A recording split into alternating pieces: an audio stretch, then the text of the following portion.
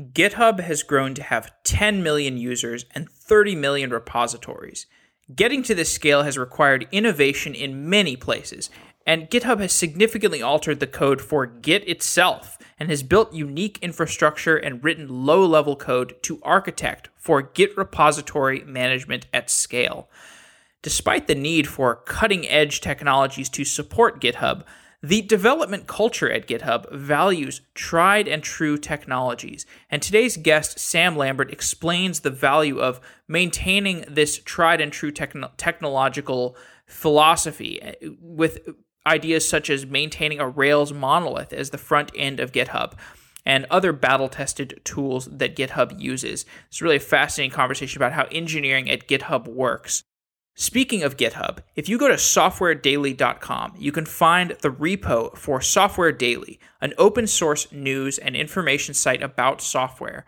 If you're a web developer and you have experience with some tools like React.js or Flux architecture or Node.js or other tools, check out Software Daily.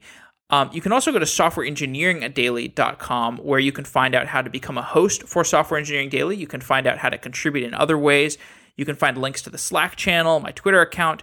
You can sign up for the newsletter, Software Weekly, where we curate content about software engineering.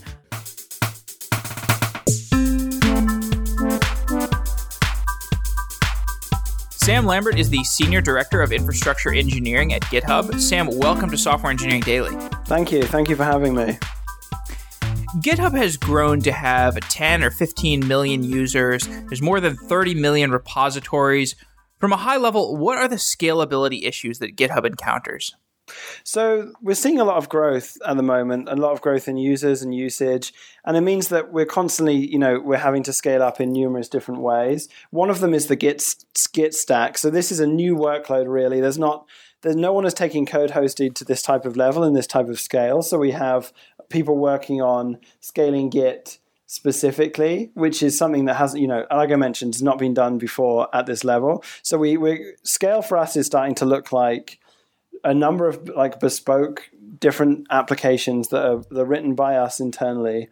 Stuff like custom load balancers, custom proxies, different ways to rate limit and monitor Git usage across our stack, ways of scaling out our workloads across multiple hosts. So recently we just finished a project that we blogged about called Spokes.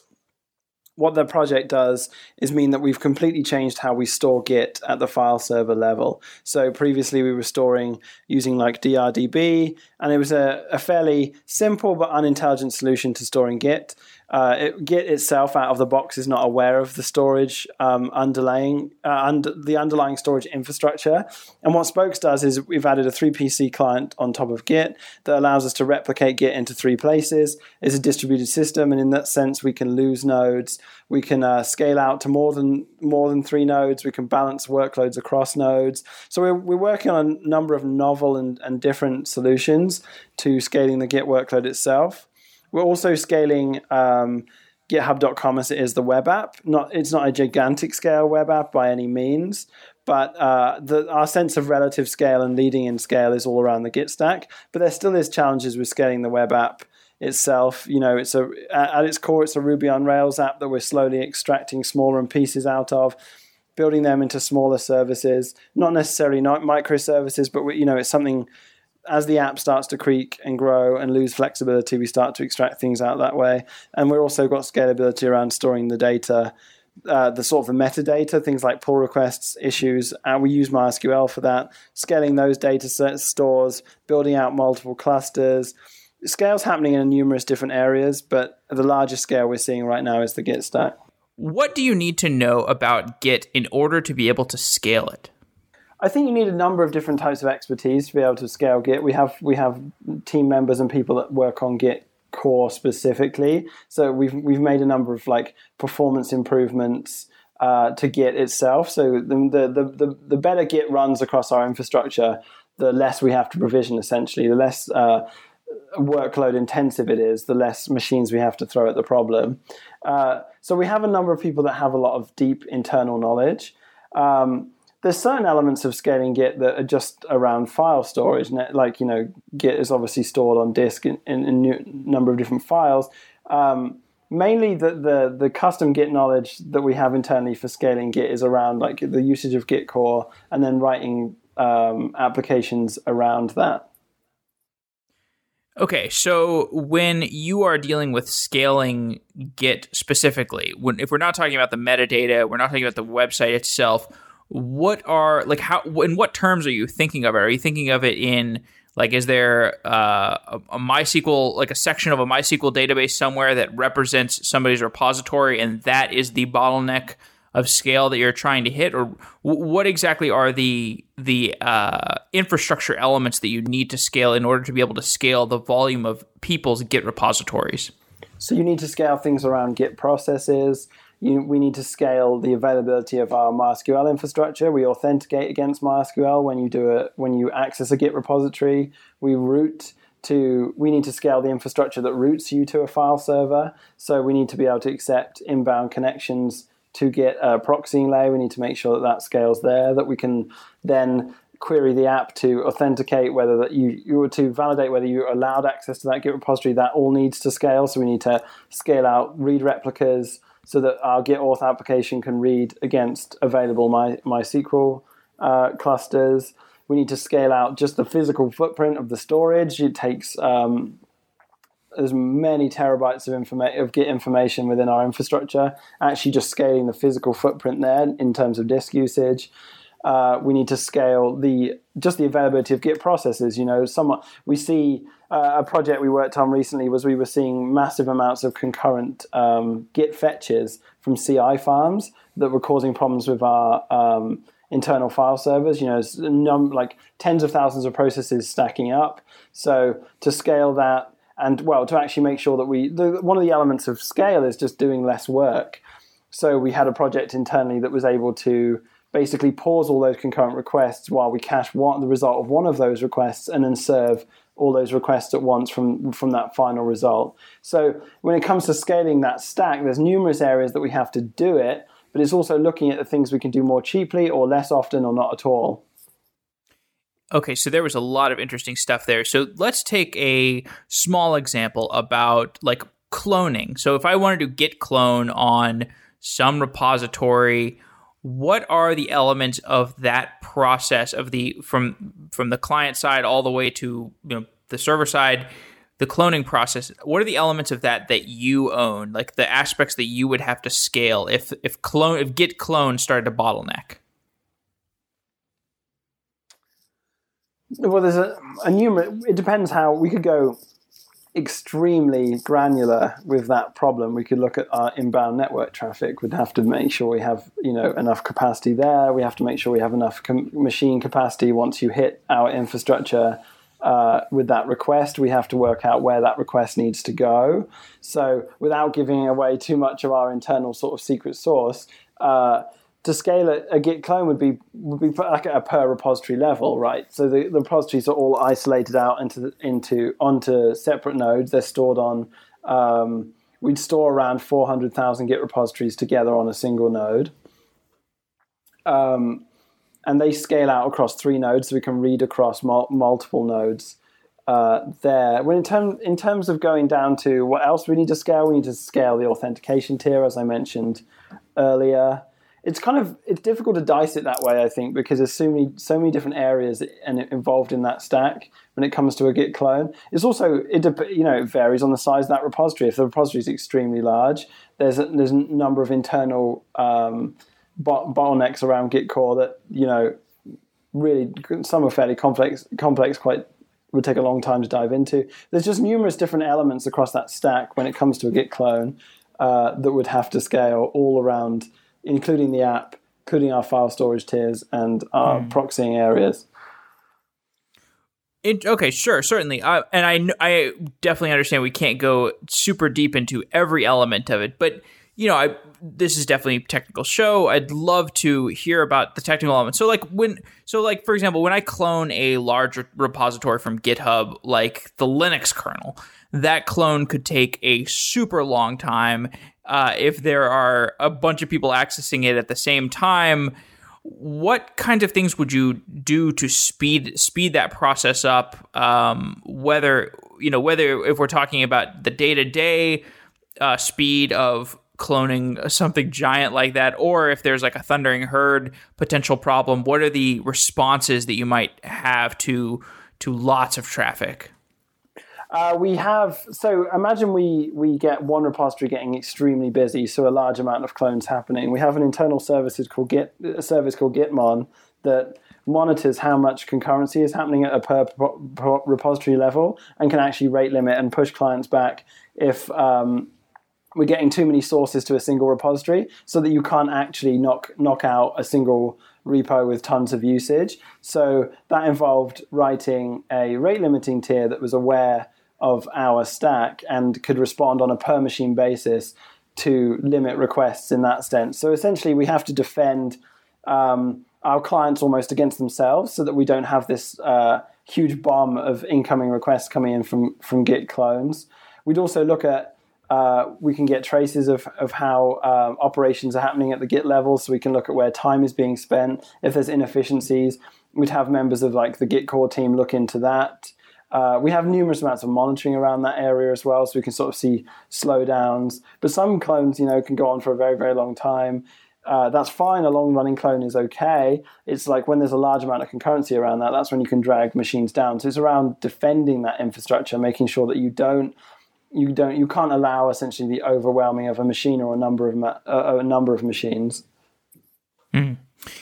So talking about the broader scope of the infrastructure, the front end of GitHub is a monolithic Rails app, and you've spoken about the pragmatism of using Rails for this case, even though it may no longer be fashionable. Why did you come to this conclusion that Rails is just good enough, and it's also good enough to be monolithic? So that's interesting question, actually. Right now it's pragmatic for us because it's the technology that was picked by our founders at the beginning. They did a lot of work to build the product in the early days. And right now, developing a Rails app is still fairly simple. It falls down in the sense that it's not exactly simple to scale that Rails app. But from a development standpoint within our product, we still have engineers that can come in, use the underlying abstractions that Rails provide us, the speed that Rails gives us in terms of speed of development. And so right now, just chunking that Rails app for the sake of it would not be a pragmatic choice at all. It still pragmatically serves us to work around some of the difficulties and start working on the core of Rails and start fixing some of the underlying issues while we're still getting that quick development environment. So people can join GitHub, they can clone that app, and if they're familiar with how Rails works, they can get up and running and start making changes very, very quickly. So it serves us organizationally it's a skill set we can hire from. It's pragmatic to continue to rather than just reinvent the wheel and throw out all of that work previously without knowing why and without having metrics and have the app essentially tell you why you're going to start extracting things out. It's not pragmatic just to throw the monolith away for no reason at all. There's a lot of conversation around microservices, and I get it. I see why people do it, but I feel like microservices are a solution. You have to know the problems first, and that may be a potential solution. But right now, just microservices for the sake of it also present just as many problems. And so it's pragmatic for us to keep that technology around and start extracting things as they make sense. Can you contrast it with a product like Twitter? I don't think you've worked at Twitter, but maybe explain why at Twitter didn't Rails scale, and why is GitHub a different scenario? The scale's massively different, really. Although GitHub is a really well-used site, and it's the number one place for developers to come and share and collaborate, it's still not at the scale of Twitter. We don't see the problems through the web app and through the web stack that Twitter would have. It's also, largely it's around that. I know it didn't scale at Twitter. They're also, the domain is quite different, I'd say, in what they're trying to do. So it's largely around that, I'd say. Okay, so when you talk about how a lot of industry migrations to microservices might be premature, what do you mean by that? Like, are there alternative things they could be doing, or you just think basically until your infrastructure starts to bleed, you shouldn't start to do a microservice type of thing? Yeah, I think you have to optimize for what you're trying to bring to the market and what people want from your service. And when you're developing early on, you're going to want to do that quickly. So bundling something into rather than working, if you don't, without running something up and putting it in production, you don't know where it's a lot harder to find where your interfaces should be. When it comes to microservices, you're taking on, a lot of extra overhead in the sense that you're now managing numerous different applications, deploying those all out separately, making sure they're going out without tight coupling. These are all things that people don't, and it's not inherently answered by microservices. I imagine people are running loads of repositories, loads of microservices, and probably bundling them together in one big deploy, which makes it monolithic in a sense anyway.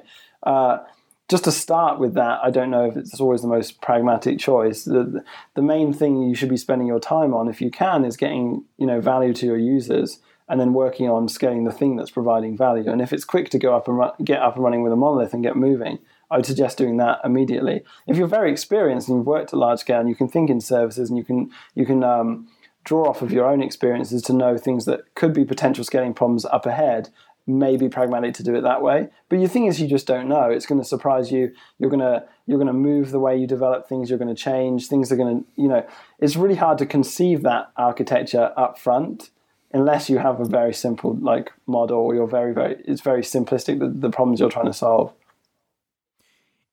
Does GitHub look like if it doesn't look like a microservices architecture from inside, what does it look like? So what is the process for different teams spinning up different services that are reachable by anyone in the company? It starts with that team deciding if the thing they're doing is fairly brand new or something that needs to be extracted. So we do have lots of different services running. You maybe be able to enlighten me to what the difference between a service and a microservice is, where we decide one becomes a microservice and one doesn't. It's smaller. Yeah, it's in a container. Right. So that's it gets interesting. You see, the process here is we decide there's a use case. We decide it makes sense for it to be. So if it's reusing a ton of logic that's already inside the Rails app, and then we can move the Rails app to be deployed slightly differently and use all that logic, it may just be more pragmatic. It could be a number of weeks to extend that logic inside the app and move it that way. If it's something that doesn't make sense and doesn't use a amount of that logic, or we could build an API into the app that a smaller service could consume, we may look at it being that way. We take it use by use. The thing is, there's no hard answer. That's the problem with sort of dogmatic approaches to software development is, you just don't know the situations that you'll be in and how useful they'll actually be for you. So it's a case-by-case thing, fairly difficult to answer organizationally, and it depends team to team. But I feel like it's usually fairly clear when something needs to be separately deployed and be in its own service. The team would start creating the repository, start working on the code. We have various different ways to deploy your applications across our infrastructure. We're not running highly containerized environments right now, although that's something that we are looking at and investigating. Again, there's a lot of benefits to those types of environments, and we're certainly thinking about the benefits it could provide us. We still deploy out onto physical machines right now, straight out into the operating system. We use our chatbot to be able to do that, actually, to be able to deploy as if it was the cloud, but physically within our infrastructure.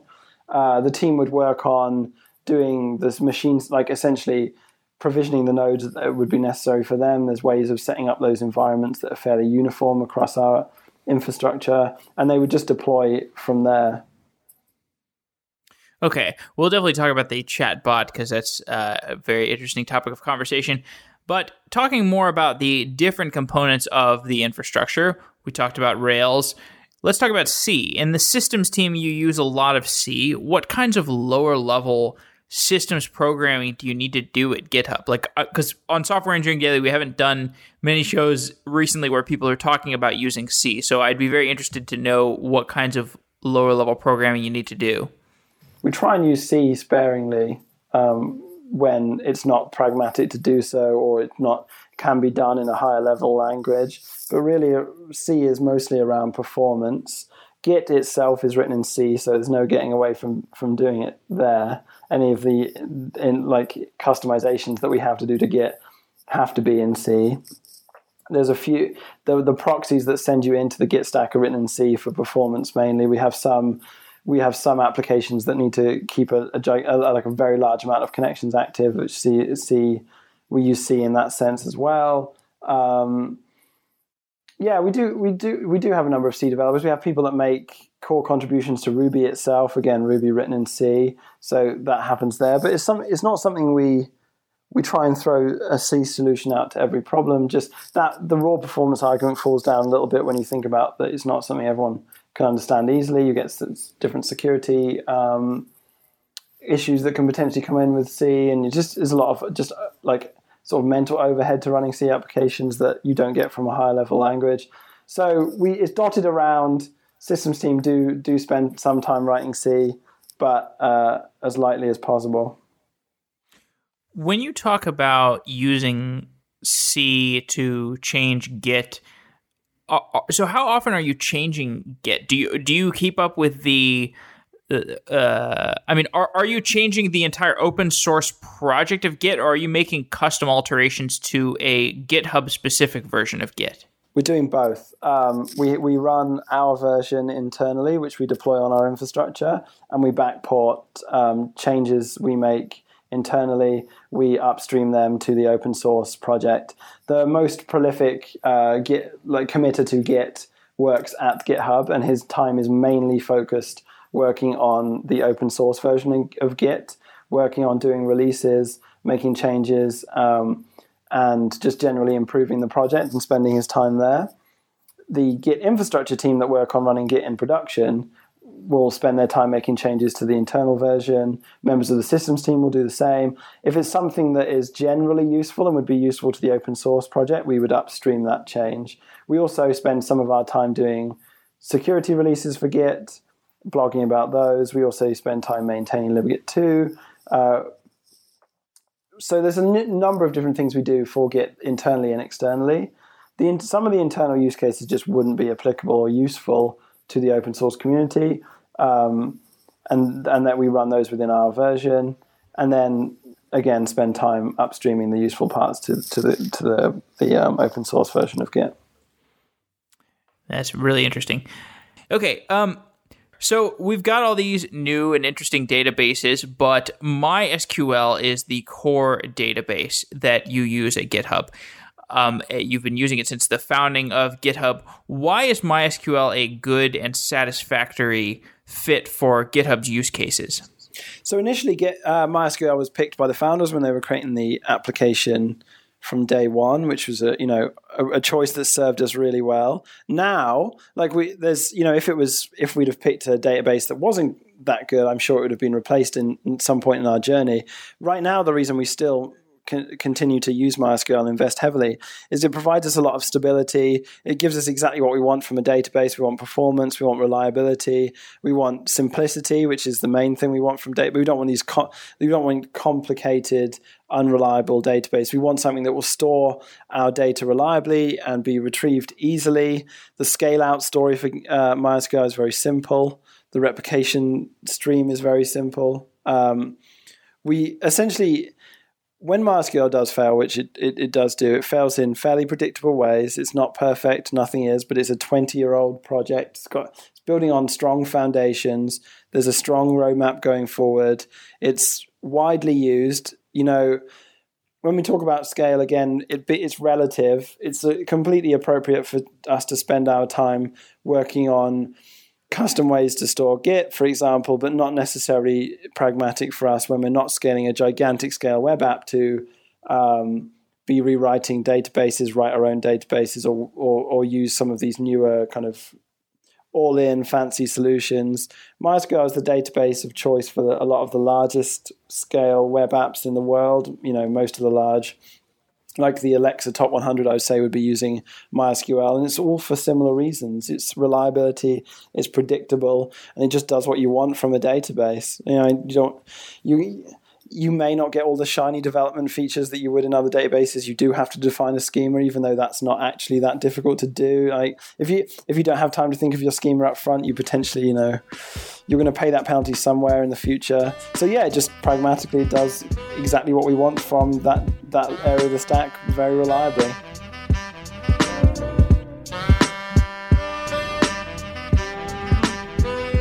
Okay, let's talk about deployments. And at GitHub, much of the deployment is done via interaction with a chatbot that the company built. I'd like to start there. Why is a chatbot useful for deployment and broader use cases? It brings all your context into one place. By making the way we work happen in chat, it includes everybody, and people can be there and witness things going on. 55% of the company are remote, so based away from San Francisco, all around the world. Having our work happen in chat makes it much easier to communicate what's going on. So if an issue was to happen now, I could jump into the appropriate chat room and just see that the site had been deployed, for example, or alerts or messages were coming in. We use Hubot to look at graphs and metrics.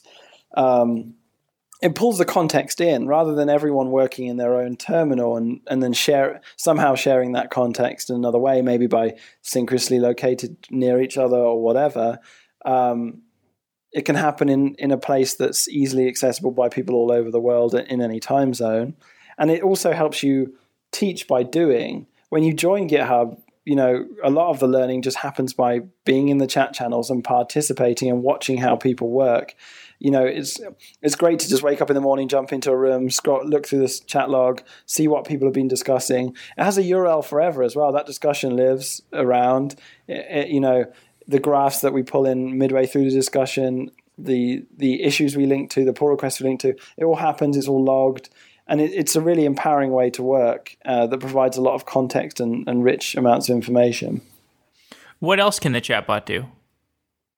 Hubot can do most things that you'd expect, like other kinds of scripting to be done at any company. So you can do fun and silly things with Hubot. You can pull GIFs into chat. You can find out what food trucks are up the street from our office. But you can also provision a physical machine. So you can say, give me X amount of machines in this role, and that Hubot will go and provision those machines so that they spin up and you can start adding workloads or traffic over there. You can, like I said, you can add like graphs. You can fail over our database clusters. You can lock a Git repo if there's strange activity, like you wanted to like shut down some usage. You can do basically everything. There's just most things you'd automate at any company, you can automate through Hubot and bring all that context in for everybody.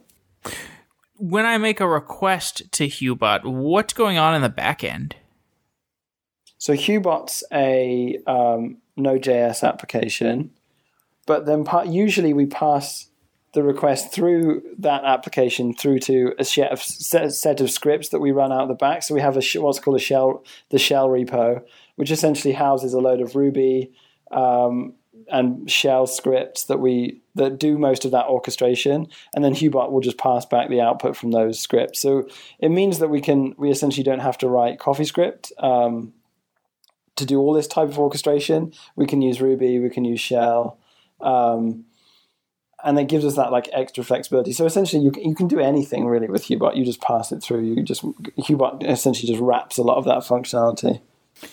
So is there, how to what degree has this become institutionalized at GitHub? Like you mentioned being able to provision machines. Was this like, once Hubot got going, there became an entire initiative to get as much functionality into Hubot as possible, and, other teams had to participate in this, or did people just start contributing their own API endpoints for Hubot? Hubot's been around. Hubot came out of the early engineering culture at GitHub, and meaning that Hubot's been around for quite a long time. So I wasn't at GitHub when Hubot was introduced, but the adaptation seems to be very broad. It's now just a way that we do things. It's not really shipped until you've built the chat ops to accompany it. So when you build a new service or add something new to the stack, or just add some minimal functionality somewhere into an application, if you want to control it, then you just add the chat ops.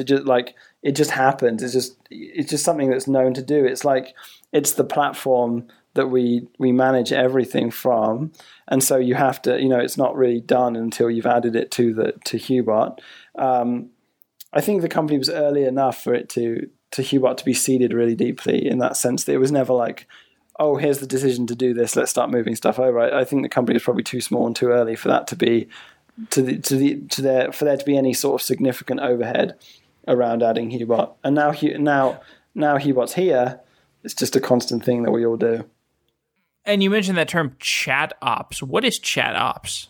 Chat ops is essentially operating your infrastructure or your services or your systems from a chat room. Okay.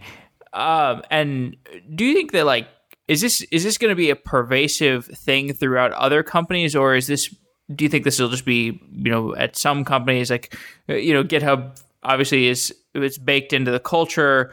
I don't know, do you think chatbots are overhyped or underhyped when it comes to chat ops, I guess? I definitely am seeing it growing more and more. The more conferences I go to, the more people I speak to, more it's becoming more frequent the amount of times people will come and say to me, oh, we use Hubot internally ourselves. And I hear of more companies adopting that workflow and bringing it in-house. I think it's trending upwards. Slack, have integrated their platform. They have bots inside Slack. There's more and more companies starting up around chatbots and doing things through chat platforms. So I can definitely see it growing. I don't know if it's appropriate for every company to kind of use this type of way of working, but it works here. It's really enjoyable. It's a workflow that I like.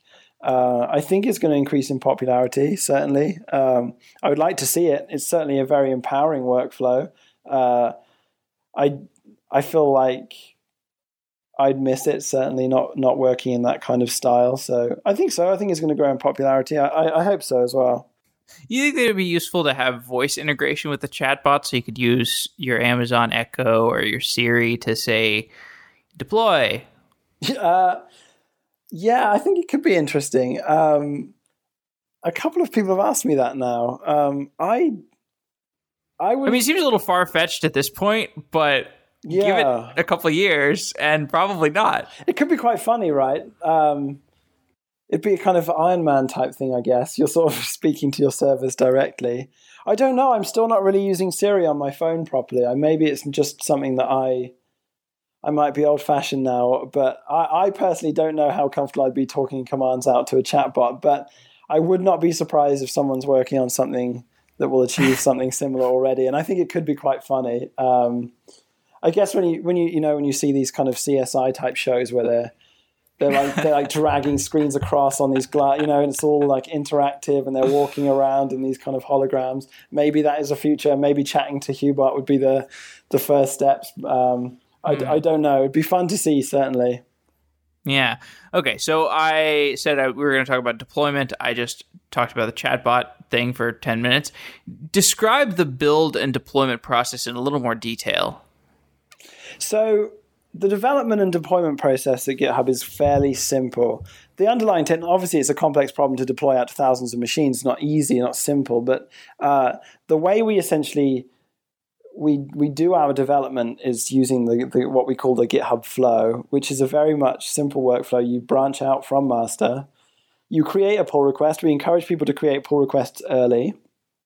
That way you can have maximum communication around the changes that you're making. So I sometimes will create a pull request that's just a file structure or just, some fairly empty files and then I will express my intent in the pull request body at the beginning and talk about what I want to build in that pull request. And doing that means you get the full value. Like I see people send pull requests at the very end when they've finished, and externally, that's not really in our culture to do it that way. And I think you lose the value of bringing people on that journey as you develop. So we would spike out a branch early. We would start working within a pull request. When something is ready to deploy and be tested, you would queue to deploy into production. You'd first of all deploy out to we have what's called the branch lab, which essentially deploys out to a node that is accessible to you. And so you can test your branch and see that it's running in that environment. You can obviously develop locally as well. You deploy to branch lab, test that it's working in a production environment that users aren't accessing. Then you deploy out to a canary environment, which gets a percentage of production. You'd watch our internal exception tracking systems. If it's all looking good, there's no elevated error rates. You can see the functionality yourself. You then roll that branch out onto production, which modifies the site completely. If you were to go to github.com right now, it's 12 o'clock on a Friday. You're definitely going to be running on a non-master version of GitHub. We're continually deploying the application. We deploy our various applications hundreds of times a day. We have this really iterative and quick workflow. You can push changes up and then have them see them out in production within like 10 or 20 minutes of making that change. And so that's a really nice workflow to go through because you get to continually iterate and you don't have to make these gigantic pull requests and work on features in a kind of like in these large chunks. You can make them smaller, keep making those changes, keep pushing out to production. So it's a really interesting workflow to watch. I think people really enjoy that style of development rather than kind of a release-based workflow. But that's basically how it's done here. Well, that's continuous deployment, basically. Mm-hmm. I mean, how long does it take for a deployment to propagate to the entirety of the user base? Does it just depend on how sensitive the change is? So there's numerous ways of doing it. To actually deploy the code out physically takes about 3 minutes. So you would tell Hubot to deploy. Well, no, because I imagine you're exposing it. You deploy the code, then you expose it to like 5% of the audience. Yeah. Then if that works well, you expose it to 10% and so on. Right, exactly. So to pop the code out, 3 minutes done. Whether or not people are going to see it or not, now that's different. So we have ways within the applications to essentially you can turn up adoption. So we start with staff shipping. So we essentially turn a feature on or a change for our organization and run with that for the duration. So we'd say, we've staff shipped a feature, please let us know how it's working. Then we see it ourselves. We dog food that experience first of all. So it's not gen pop, but it's in the code base and it's deployed out on our infrastructure. That would be step one. When we want to change, say, some back-end functionality that isn't user-facing, we can use like the scientist gem that was built here at GitHub to start rolling out the change or compare the old functionality with the new functionality. We also have a way of ramping up usage for our users by just going into an admin panel in the app that essentially says deploy to 10%, 1%, whatever percentage that you need, and that will ramp up that feature flag. We do that. We try not to. We can dark ship as well, so we can send traffic off to different parts of the application without the user seeing that difference immediately to kind of test performance regressions. But usually we would test performance in that way and through staff shipping, and then ramp up slowly over probably a day. It's not normal for us to really ramp up user adoption over weeks or months. It's usually done in the time of a day while we monitor, make sure that it's just fine for performance. But yeah, that's how we do it. What about monitoring? What do you do for monitoring? We run just normal internal monitoring infrastructure like Nagios for setting up alerts. We encourage our teams to own their own alerts and services in production. So we've got numerous ways that you can set up. We've got sort of some custom apps that will allow you to set up an application and an alert for an application, and then route it to a specific team that would either like carry a pager or it would create an issue for them. So we have some automation that says, this is a severity 2 alert, so it wouldn't page someone, but it's going to create an issue with the information you'd need to make that kind of actionable. So that's what we do for monitoring alerting. We also run our Graphite clusters internally to store metrics, and then we have some scripting via Hubot to pull those graphs in. You can save those graphs and then pull them in for people to share and look at in chat.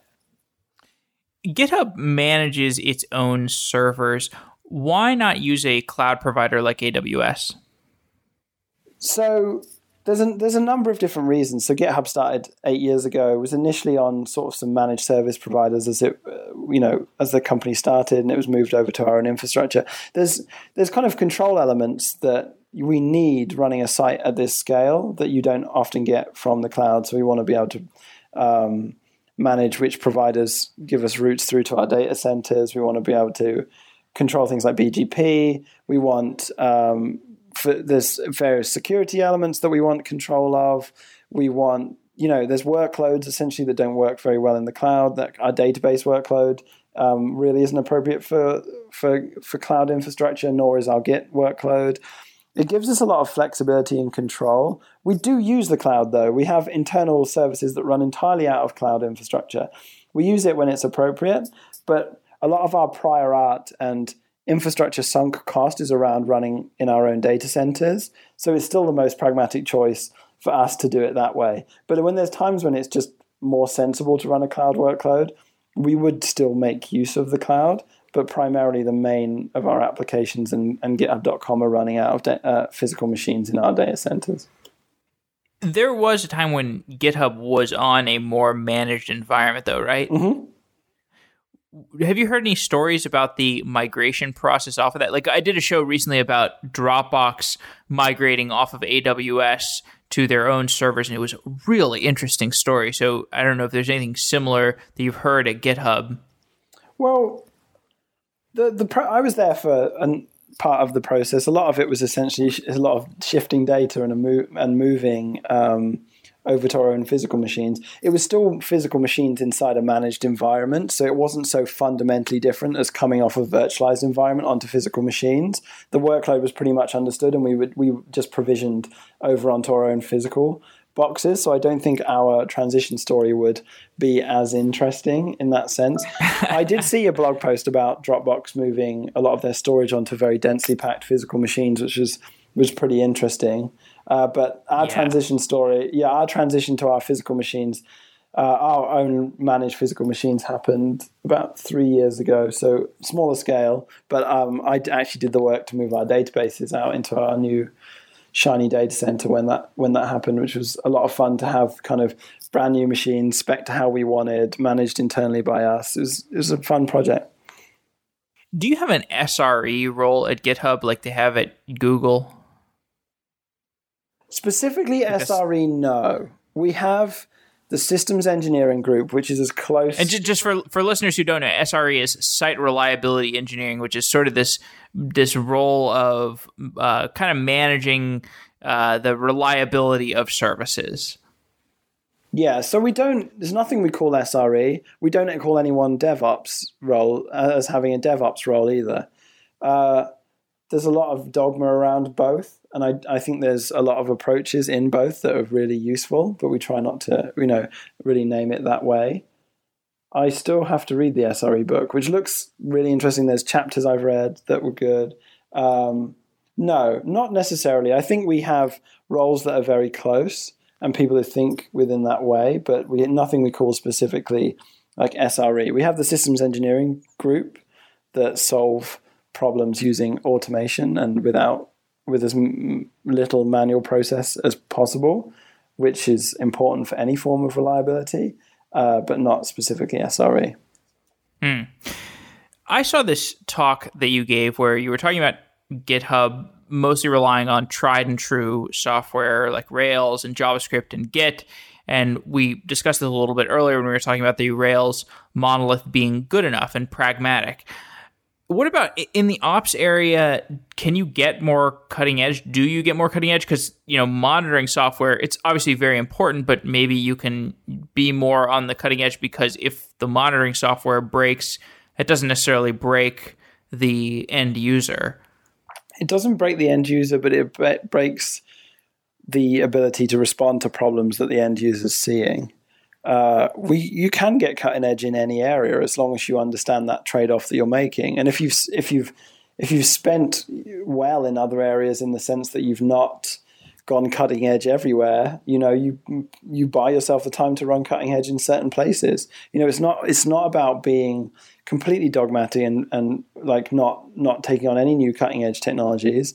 It's about taking the ones that are really appropriate for that area. And you're right, we can get cutting edge in certain places. We're using some really cutting edge technologies around the place. They're not all in the critical path, and you build. And the point is, if you build in a way that means you're not tightly coupled to anything, because the truth is everything will fail at a certain point. It's not about if it's going to fail, it's when it's going to fail. If you build with the right practices, you can tolerate unreliable services. You just don't want them to be too unreliable. So we try for tested and true, because we understand that what that buys us and what it gives us time to innovate on our product rather than constantly responding to unreliable services. And it also gives us predictability, and understanding how things will fail.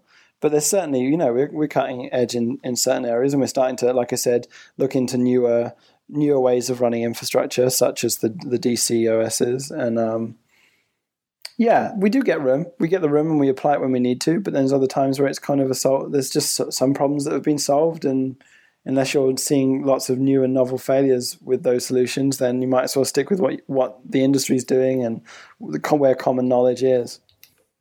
You mentioned the DCOS, the Data Center Operating System from Mesos. What about these different distributed systems management tools are appealing to you at GitHub? The DCOS or Kubernetes or whatever else you're looking at? It's the social aspects of it are most interesting to me. So, meaning that for people to build a service or put something into production, they need to know less about the infrastructure that's underneath them, and then have to have less surface area and cross-team dependencies for getting things done. When you still have to consult with teams running underlying infrastructure, you can't move as quickly. If it's as simple as saying, here's a pipeline to build a container, here's the way you describe that way that container should look, build it, it will be spat out the other end of this pipeline, and you can provision it to production. It gives us that kind of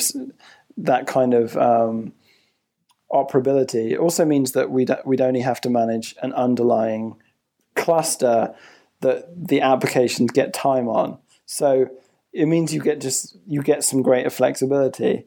Again, something we're not running in production, but it has those kinds of appeals, so it's definitely worth checking out and thinking about. Again, we'll have to make modifications to our Rails app, to various different applications that we run before we could do this kind of thing, but it's something we're certainly excited to experiment with.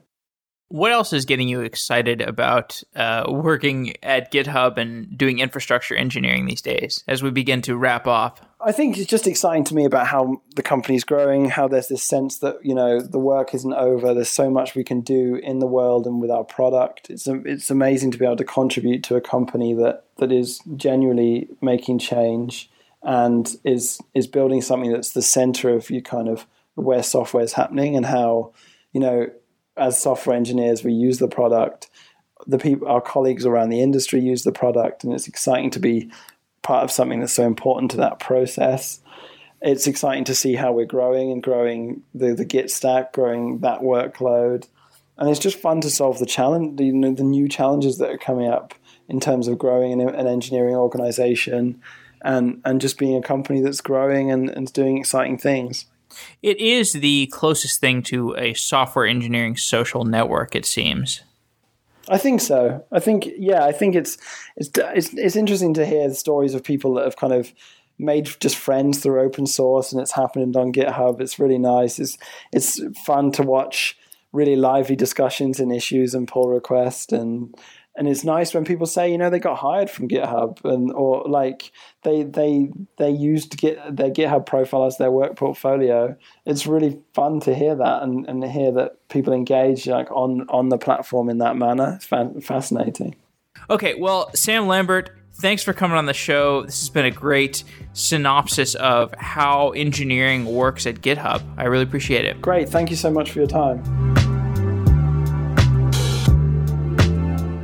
Thanks to Symphono for sponsoring Software Engineering Daily. Symphono is a custom engineering shop where senior engineers tackle big tech challenges while learning from each other. Check it out at symphono.com/sedaily. That's symphono.com/sedaily. Thanks again, Symphono. Wow.